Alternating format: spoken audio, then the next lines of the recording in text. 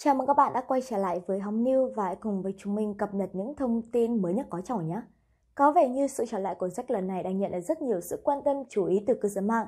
Bằng chứng cụ thể nhất, đó chính là kênh YouTube của anh. Mặc dù chỉ thành lập được 4 giờ đồng hồ, vậy nhưng đã có hơn 100.000 lượt đăng ký và chưa hề có dấu hiệu dừng lại. Và cụ thể thông tin này như thế nào, chúng ta sẽ cùng nhau tìm hiểu kỹ hơn ngay sau đây nhé.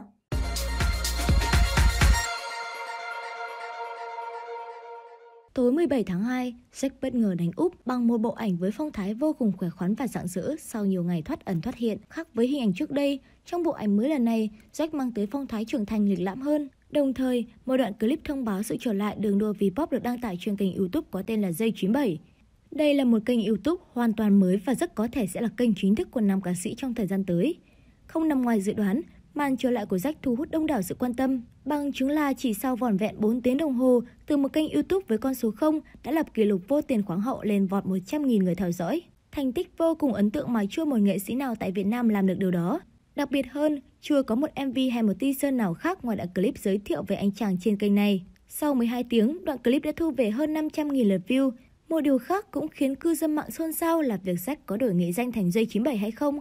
Bởi trong đoạn clip trên, anh vẫn giữ tên Jack nhưng kênh YouTube đặt tên là J97. Nếu như Jack trở lại bằng bộ ảnh lịch lãm cùng kênh YouTube chính thức mới toanh, thì Khay Ai Xem đã sẵn sàng trở lại với teaser MV mới mang tên Cần Một Lý Do. Không biết là vô tình hay cố ý, nhưng việc cùng comeback trong đúng một ngày đã khiến cộng đồng fan như ngồi trên đống lửa. Đặc biệt, việc Khay Ai Xem comeback bằng hẳn một teaser MV khiến nhiều người vẫn đang hoang mang và đặt nghi vấn rằng liệu có hay không Khay Ai Xem sẽ debut thành ca sĩ. Để giải đáp cho câu hỏi này, phải chờ vào sản phẩm chính thức sẽ được nam producer cho ra mắt.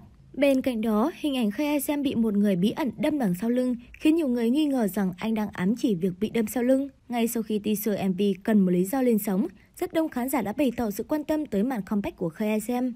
Tuy nhiên, chuyện sẽ không có gì đáng nói nếu như bên dưới teaser MV của Khay Ai Xem không có tới 90% đều từ bình luận phản Jack. Theo đó, không khó để nhận thấy phần bình luận của teaser MV Cần Một Lý Do đều xuất hiện với dòng chữ From Jack with Love. Chẳng những vậy, sau vài tiếng phát hành, teaser MV đang nhận về không ít bình luận khá tục tĩu của cộng đồng anti-fan. Đây là hành động được xem là khá phản cảm của cộng đồng mạng. Khi Jack và Khay Ai Xem vẫn còn là bộ đôi ăn ý, cộng đồng fan Jack hay Khay Ai Xem đều coi nhau như anh em một nhà. Tuy nhiên, khi lùm xùm xảy ra, hai cộng đồng fan này lại trở thành đối thủ của nhau. Và thậm chí trưởng FC từng nhiều lần lên tiếng mong muốn cộng đồng fan không gây hiểm khích giữa đôi bên. Và hẳn chính Jack hay Khay Ai Xem cũng không muốn nhìn thấy fan của mình có hành động thiếu văn minh với nghệ sĩ khác. Tuy nhiên, cũng không thể quy chụp toàn bộ bình luận đều do fan Jack tạo nên. Rất có thể đó là anti-fan của Khay Ai Xem cố tình kích động hay tạo chiến tranh, hoặc do chính cộng đồng mạng theo trend cho vui. Thế nhưng dù với hình thức nào thì hành động này quả thật không hề đẹp mắt chút nào.